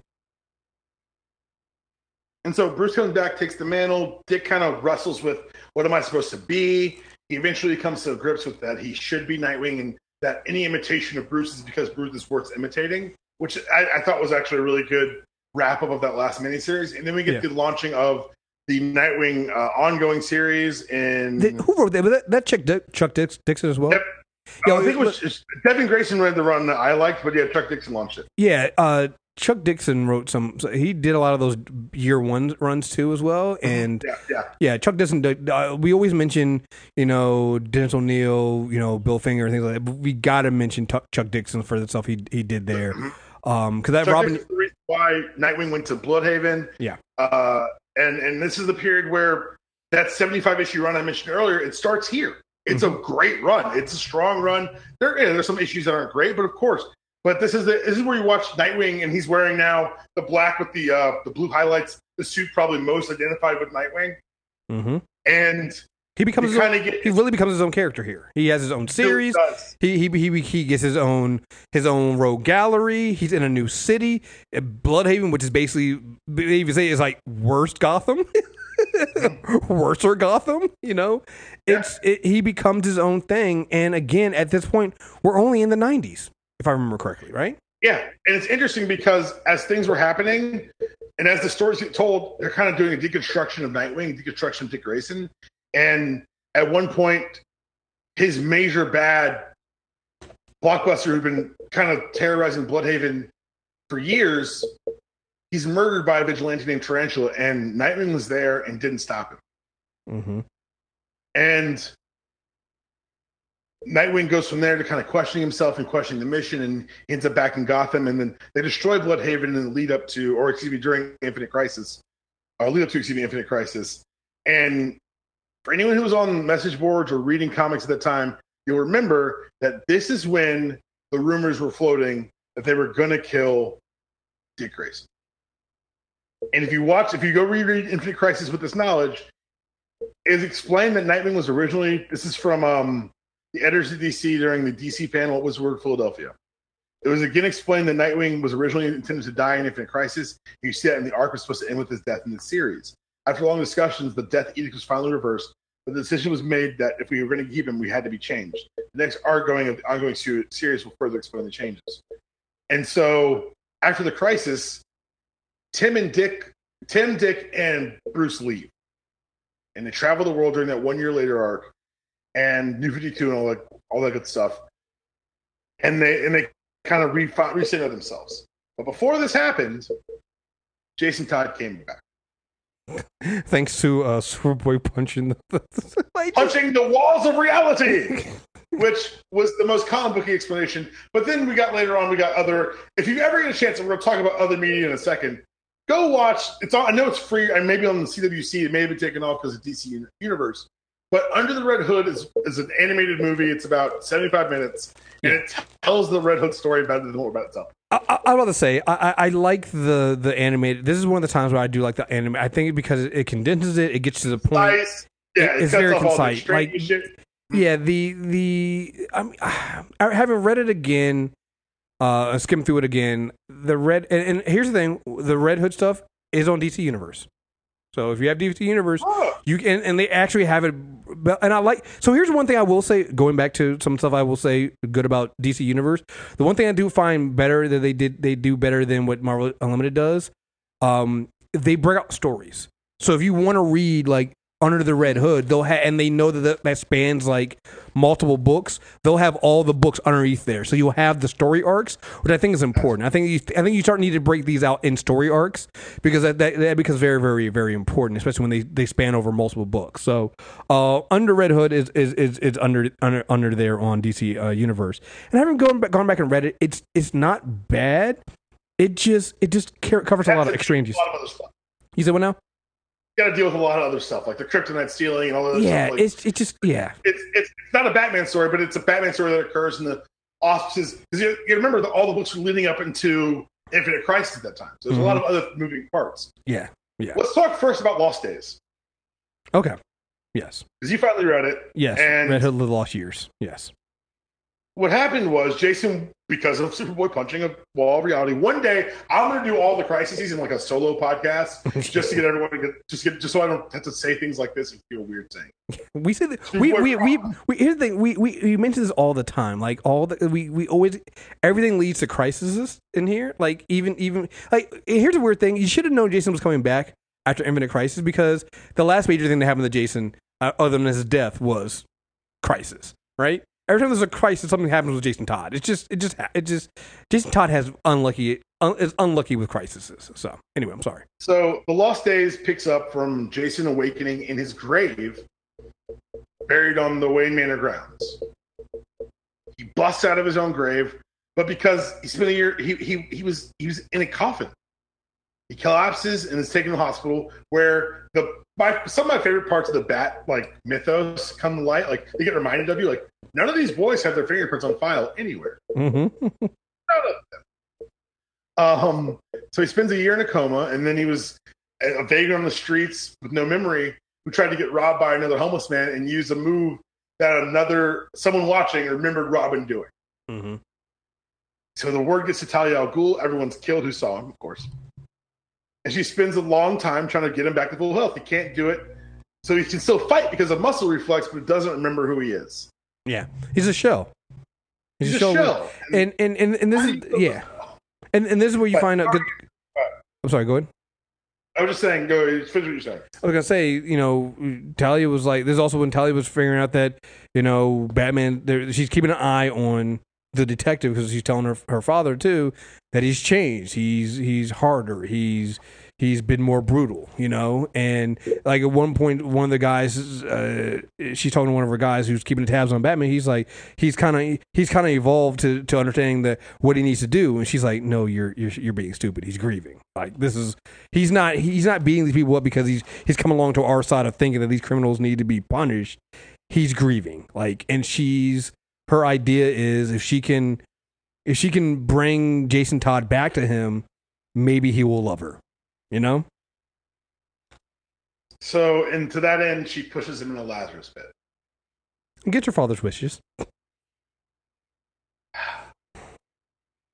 And sends him off into the night with the one phrase, "You remain unavenged." So if your plan was to have him be a gift, maybe don't send him out there with that message. Because here's the thing. Well, we covered this before when we talk about the Lazarus Pit and Raish. Like, it makes you kind of it doesn't you no favors. And her father tells her you have no idea what you've unleashed on the world. It's like you this guy, he was an empty shell full of rage, and you just push him into the Lazarus Pit, which already kind of brings you back a little. It doesn't bring you back normal, right? So, yeah. Talia quickly realizes her mistake. But in realizing her mistake, rewatch, I think it's like a 5-issue mini or maybe 6. It's like we watched Jason kind of finish his training. That's an interesting way to put it. Well, he does, because some of these people actually train Batman. Well, yeah, he finishes it but he goes the extra mile. I like that one where he was talking to the guy who the hand-to-hand combat specialist. He was like, there's some things that Batman wouldn't teach you. Batman didn't teach you how to maim, right? Teach you how to maybe break bones, maybe how to do this. He doesn't teach you how to maim. This guy was teaching Jason how to maim people. You know, and like so, I guess you're right in a way. Finishes training in stuff that Batman would never, Bruce would never train him. Well, the thing is, my point was he only got 6 months. Well, that too. He's never properly finished his training, and so before even this starts, he has a chance to kill Batman. Mm-hmm. He puts a bomb under the car. Batman gets in it, and he says, "Hand on the trigger." He said, but then he wouldn't know. Let me just tell you, because you're underselling this. Because the scene with the Batmobile, because he's like, yo, you know, the Batmobile is set to like it defends itself if it sees anybody approaching. Like, this is not just an easy task. He's like, he gets a special suit that hides his thermals, and then he moves at like an inch every 5 seconds or something like that. And he's like, it's going to take me, because he basically sets up a thing so that Batman's going to be away taking down some drug dealers. And he's like, it gives me 3 hours to make it off this roof and to the Batmobile, plant the bomb, and then make it back up without it going off. And I'm just like, oh, he really hates Batman. Like, so yeah, I just had to go in there because it's like, you kind of undersold it, just how much he, like, yeah. It's true. But after all that shit, he decides not to blow him up. Mm-hmm. He goes on and trains from firearms, like you said, hand-to-hand, explosions, and he learns about a man teaching him assassination who also runs a child sex ring. Mm-hmm. Jason poisons that motherfucker and burns the place to the ground. Yeah, tells the dude's like, you think you go be hand-to-hand? He's like, no, that's why I poisoned your drink. Why would I fight you, you idiot? Right. And so you start finding it. So it was interesting because the other thing too is Talia's kind of stalling him because she's like, she realizes her mistake because she's like, wait, he said he wanted to kill Batman? That's not what I want him to do. That didn't go well. Bad Jason. No. So she's stalling him by having him go through all these other trainings and do all these other things and meet all these other people, right? And as she's doing this, she's like, she tells Jason at one point, she's like, so you're kind of being a detective? Because he's like, you're killing some of the people, you're killing some of the teachers I'm taking you to. She's like, I'm not killing all of them. Like, this one was, going to try to kill her husband and her daughter. This one was a pedophile. She's like, so you're kind of doing investigations? You're kind of being a detective? It's like, don't do that. Oh, it's all very Batman. Oh, yeah. No, it is. It's just killer Batman. It's killer Batman. Use the people for what you're going to use them for, and then kill them when they're done. So yeah. And he eventually makes his way back to Gotham, and decides to plan something else. And then he's approached by a man named Hush, who has a plan. Oh, so even if we're ready to get into Hush? I mean, don't we have to? What else is Well, no. I was going to say before we get, because to me, in that Lost Years thing, there are three things he decides. So the first one is that he's going to he goes through three phases. One, he's going to kill Bruce. And we because we haven't also got down to why he's so angry. He's angry because Bruce didn't avenge him. He's angry because the thing that sets him off. My fault. I died. Yeah, the thing that sets him off is he's in a hotel room when after Talia pushes him over a cliff and tells him to escape. He gets there. He finds out that Batman, after he's dead, Batman took Joker back to Arkham. He turned Batman in, and so that's what set Jason off. He's like, you couldn't even avenge me. So at first he goes through, he wants to kill Batman. Second one is like, I'm gonna kill the Joker. So he sets with the Joker. And he goes to kill the Joker. He's like, no, that's still not perfect. Still not what he wants. So the final thing he figures out is, and this is when Talia kind of also then backs him up because at this point, she blames her father's death on Bruce. Is he wants to take Gotham back from Batman. He wants to prove that Batman's methods are wrong. So it's not enough for him to kill Batman, not enough for him to kill the Joker. He wants to prove that Bruce and his methods were wrong. And so now we get into Hush. So he gets approached by a man named Hush who's got a plan to spring on Batman. and he wants to be in. And when you read Hush the first time, you think, oh God, Jason Todd's back, but they show it's Clayface. Mm-hmm. Retcon later to show that Jason was there. And that he and Clayface switched places at one point. And it's the first time we see Jason interact with Bruce in a direct way. Mm-hmm. After this, Bruce starts an investigation into Scarecrow and starts seeing visions of Jason. He writes it off as fear gas, but after the end of the mission, Alfred found Jason's mask in the Batmobile. Mm-hmm. Black Mask becomes the unquestioned leader of Gotham's underworld. And the Red Hood appears and starts beating the shit out of everyone. Beats up Batman and Nightwing in a great fight. Yeah. Then steals a shipment of kryptonite from Black Mask. Mm-hmm. And then they all have to fight against Mr. Freeze together. Mm-hmm. He leaves behind the kryptonite, and one of my favorite things he says to Nightwing, he said, I got what I wanted. What was that? Lay of the land?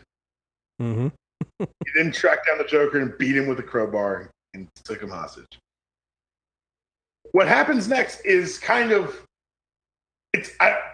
Infinite Crisis had to happen, I get it, whatever the story telling. I wish we'd gotten more of this next, because the Red Hood single-handedly takes over the Black Mask Empire. Yeah. He's just killing. He's proving to be a better, like that's one of the things you touched on.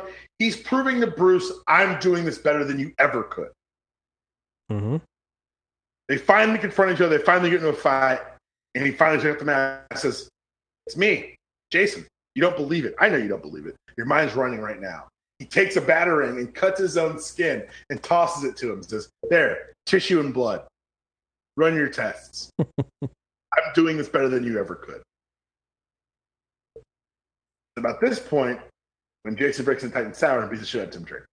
Yeah. Never not funny to me.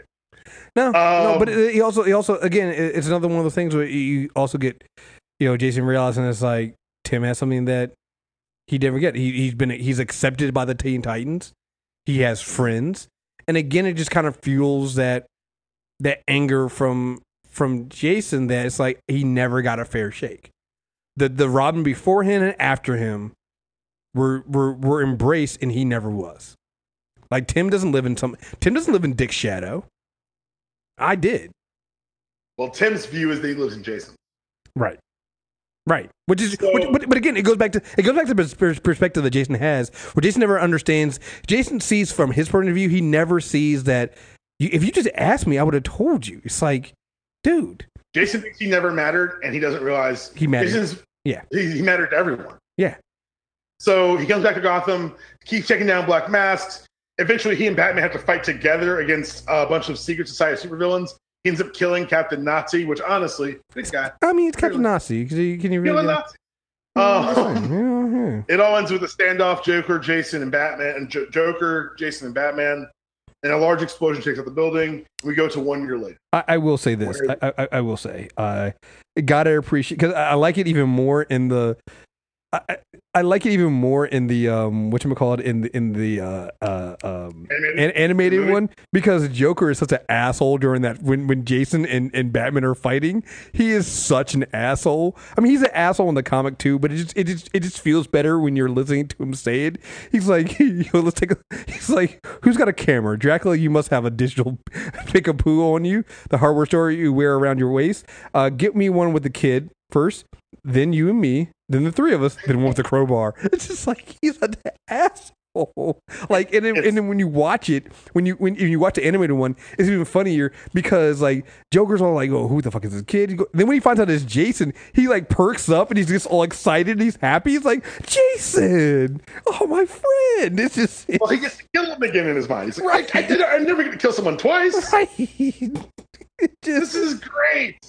So let's talk about the rest of Preview 2 of Jason really quickly. From there, it kind of spiraled because for me, that was kind of the high water mark. After 1 year later, Nightwing comes back to Bloodhaven and finds out he's been replaced by a murderous Nightwing, who of course is Jason. Of course. They make him some sort of scare beast. It gets really weird. That was bad. Jason's then involved in Countdown, which I'm not going to talk about here. I refuse. I'm not going to do it. I don't think I've ever read anything about Countdown, and I don't think I ever will. And I think every time we do a comic book a character corner, we just skip over it all, which I think is fair. The thing is, I reread Countdown in the last 5 years, and it's fine, but it's not good. It's fine. So the next big arc that involves both of them is Nightwing. Well, Batman dies. Yeah.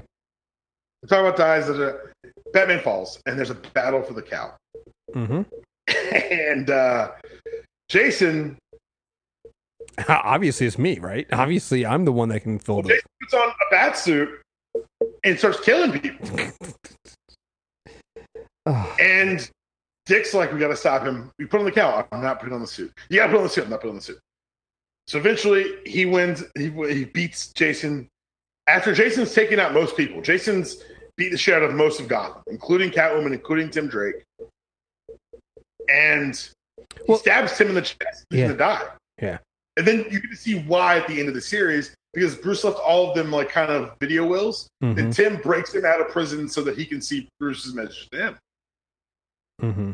And Bruce's message is essentially just get help. Yeah, so I got it right here in front of me because Dick goes back. Dick goes like, I know why Jason is doing this. I know why Jason is feeling this way because he probably got Bruce's will. So it's like, Jason, by now you've been told of my death, or you're probably surprised to be invited back to the cave. But like Tim and Dick, I'm leaving you with the one thing I can't give anymore: advice. All of my failures, you have been my biggest. I take full responsibility for your wayward and self-destructive path in life. You were broken. I thought I could put the pieces back together. I thought I could do for you what could never be done for me, make you whole. What happened to you as a child, the terror, the pain, the horrors. But that secret is one that neither of us should have kept. You needed repair until I gave you an outlet to act out, and for that I apologize. But it's not too late for you to get the proper healing you never received. It's not too late for me to help you. It's time for you to stop what you're doing. Alfred knows a brilliant doctor. Yeah. And you can kind of see that, again, when you have somebody who's full of rage and is operated basically on rage, I think that Jason can't deal, because you've seen this before. Jason can't deal with, Bruce being truly sorry. He needs Bruce to. I think at the time, Jason still needed Bruce to not understand. Right. And the idea that Bruce got it and felt bad invalidated Jason's entire world. Exactly. Now it made nothing he was doing make sense, and it put it back on him.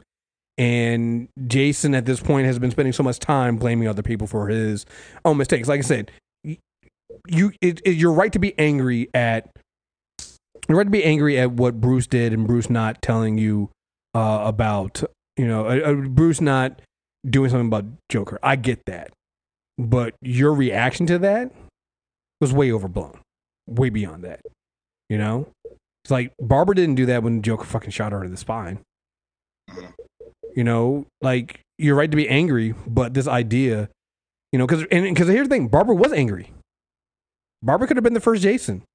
She was very, very angry at what Bruce did and didn't do, afterwards. But she didn't go the route that Jason did.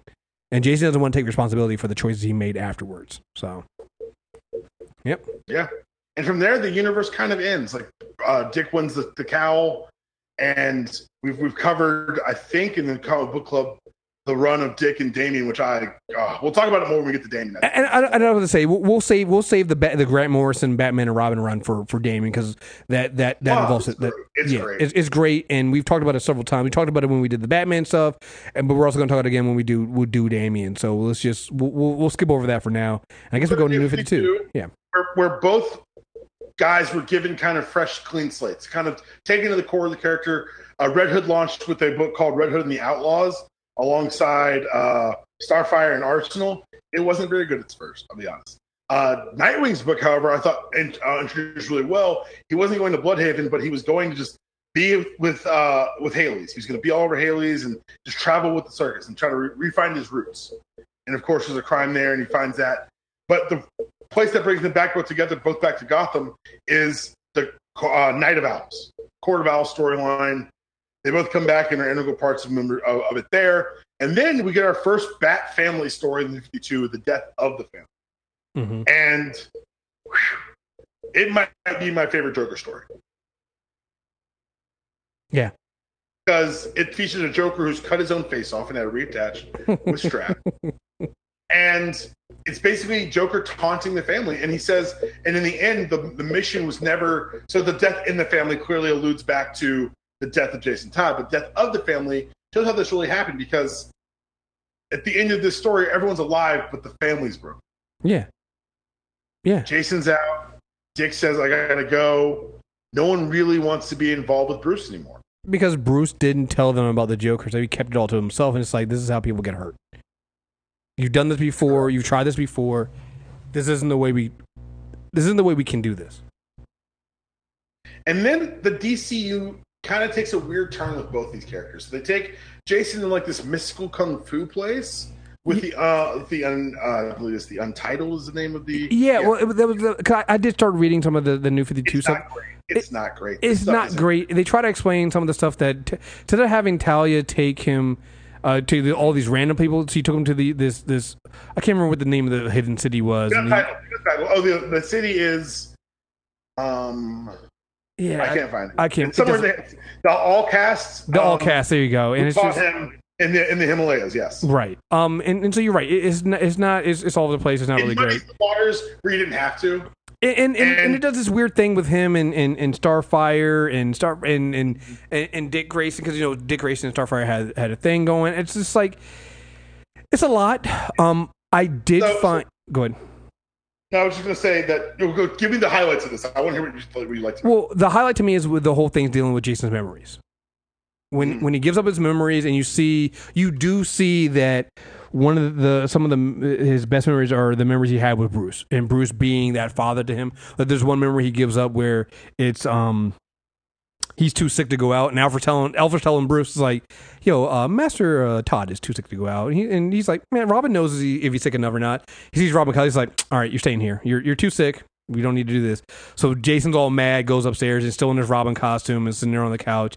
And then Bruce comes in and is still in his costume. It's just like, it's okay to take a night off sometime. They get some popcorn, and Bruce and Jason just sits there and lays his head on Bruce's shoulder, and they watch TV. It's like, see. There's some really I didn't want to get. They're like, so I don't love the plot line of the back half of Red Hood and the Outlaws. No, no. I don't either. But there's so many great Bruce and Tim and Jason moments. And that's why I liked that. Those are the pieces I like. I like the pieces where they show you where. These are moments you never really got. You get them with everybody else, and you see that, no, this also explains where... Because it also then explains where Jason's anger comes in at, because he's like, I am just as much part of this family as everybody else. Mm-hmm. Bruce was my father, too. He had it, and he lost it. Yeah. And I think part of it, we'll see it when we talk about my favorite issue of New 52, of anything in the last probably 5 years, is when they're dealing with the fallout of what Batwoman did in Detective Comics. And Jason's like, look, I know you guys don't expect me to think this, but I really respect this. I lost it. And I think part of it is that he's mad at himself for having lost it. He said, I lost it, and I worked really hard to get back in this. Mm-hmm. He says, you guys may not respect what I have to say, but I'm the one of us in this room who knows what it's like to lose his family and have to earn it back. Mm-hmm. And it's an outlook I'd never... It was one of the reasons I was like, James Tynion just killed this, because it's a way I've never looked at Jason. Mm-hmm. I've never looked at him as a kid who had the gold, lost the gold, decided he told everyone he didn't want it anymore, and then looked back and was like, yo, I fucked up. Yeah, that's all I wanted. That's all I wanted. Yeah, man. It's really well written stuff, in my opinion. And from there, like, Dick goes to Chicago, and I actually really liked the Chicago run of Nightwing, but he gets involved in the Forever Evil thing, and he dies on camera and becomes a secret agent. Which is kind of interesting. I liked the Grayson book. It is the first book written by, I think that's Tom King. Let me make sure, because I want to look up Grayson Volume 1, because I did read part of it for this. Grayson was written by the creative team of course. It was Tom King. That's where you got to start, because Tom King is an ex-CIA guy, so of course, spy book with Dick Grayson, get a CIA guy to write it. And so he gets involved with this organization called Spiral, and what you find out is he's actually a spy for Batman. Of course. He's like, yeah, we agreed to do this because we need to figure out what's going on here. And he brings down like the infiltrated Spiral. It brings down the things that are going wrong there. And it's brought back for like in-game and things like that, the end of Scott Snyder's run.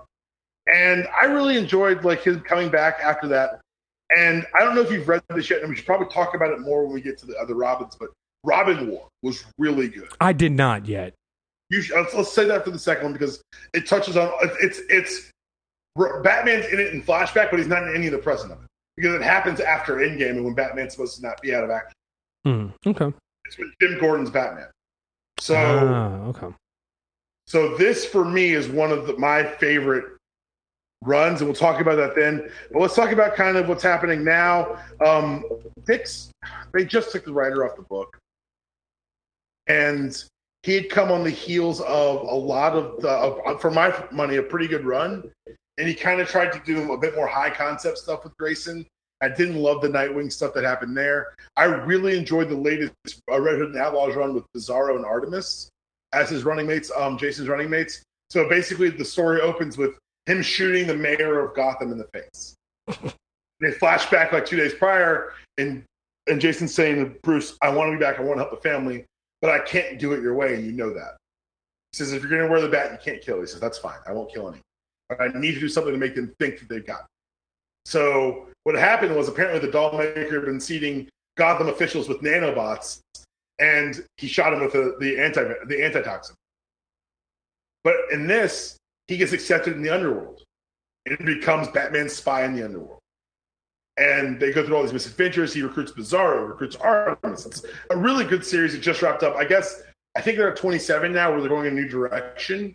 But if you want to read a fun Jason Todd story, 1 through 25 of the latest run of Red Hood Outlaws, I can heartily recommend. But it ends with him discovering that his father may not have been killed the way he found out he thought he was. And he ends up shooting the Penguin in the face and killing him.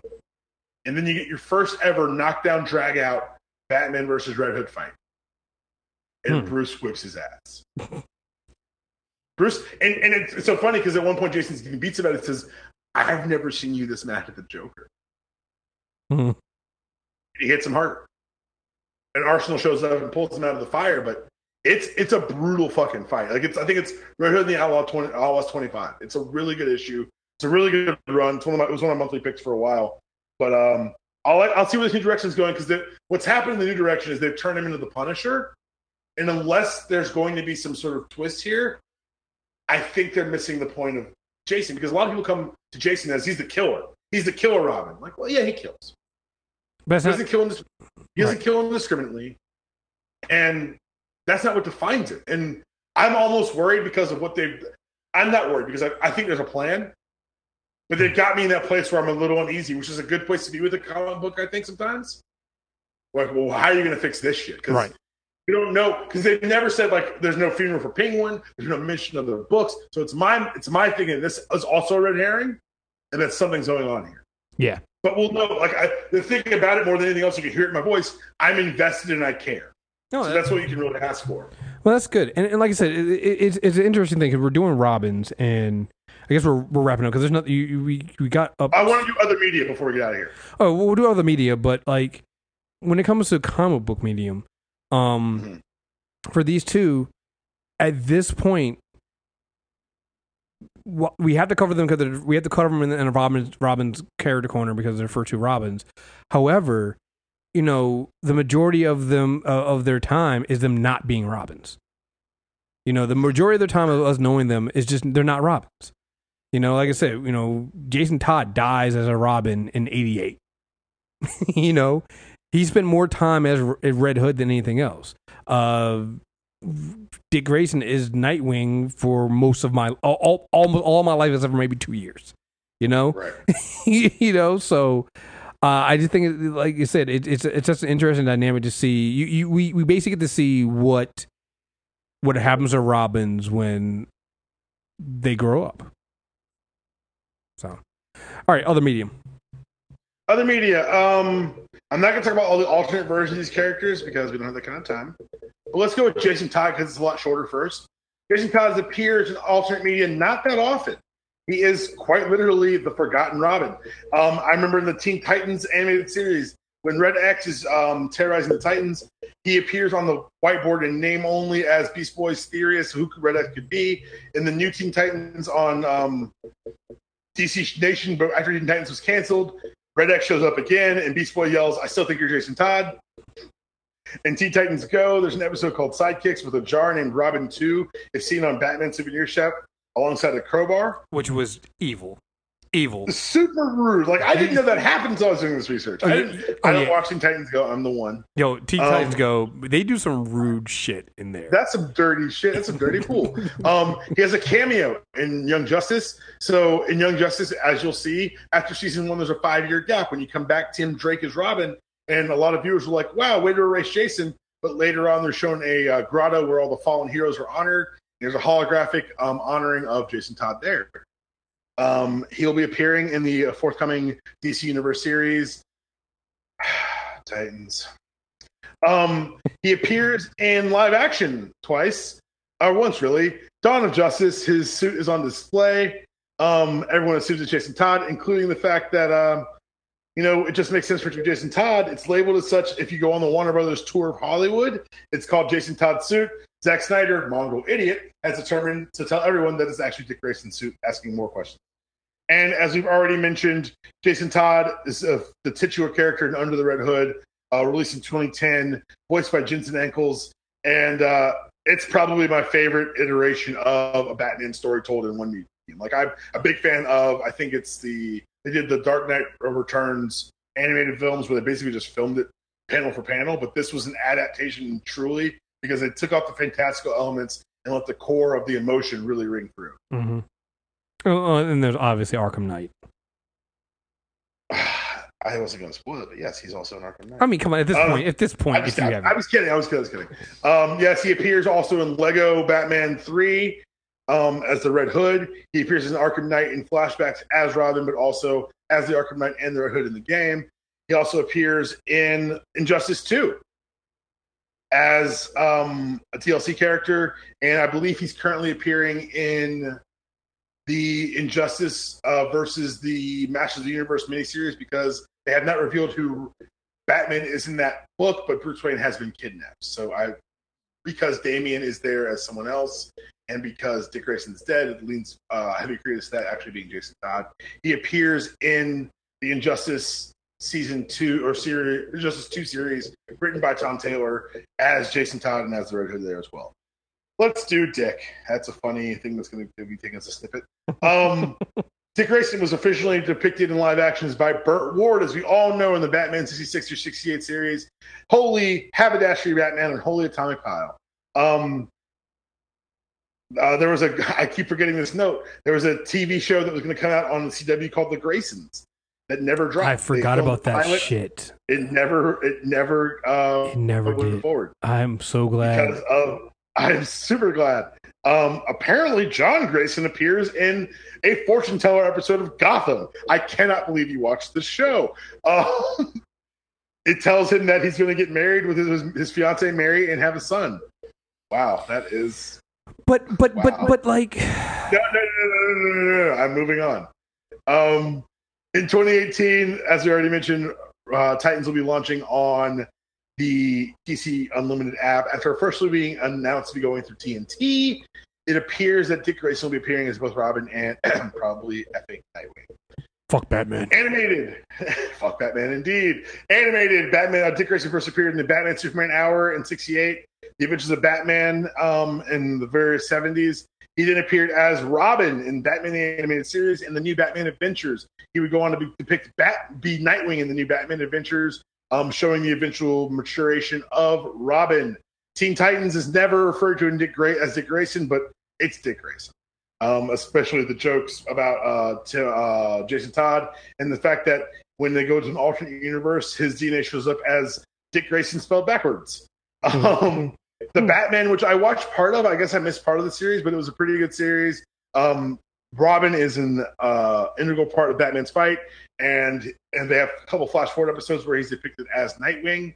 He appears in The Brave and the Bold as Nightwing. His costume is shown in the background of a couple episodes, and I think there's a couple of older episode or flashback episodes where you get to see him as Robin as well. And then, of course, my favorite depiction of Robin in animated is Young Justice. Dick Grayson is the Devil May Care leader of the team at 13 years old, the youngest with the most experience.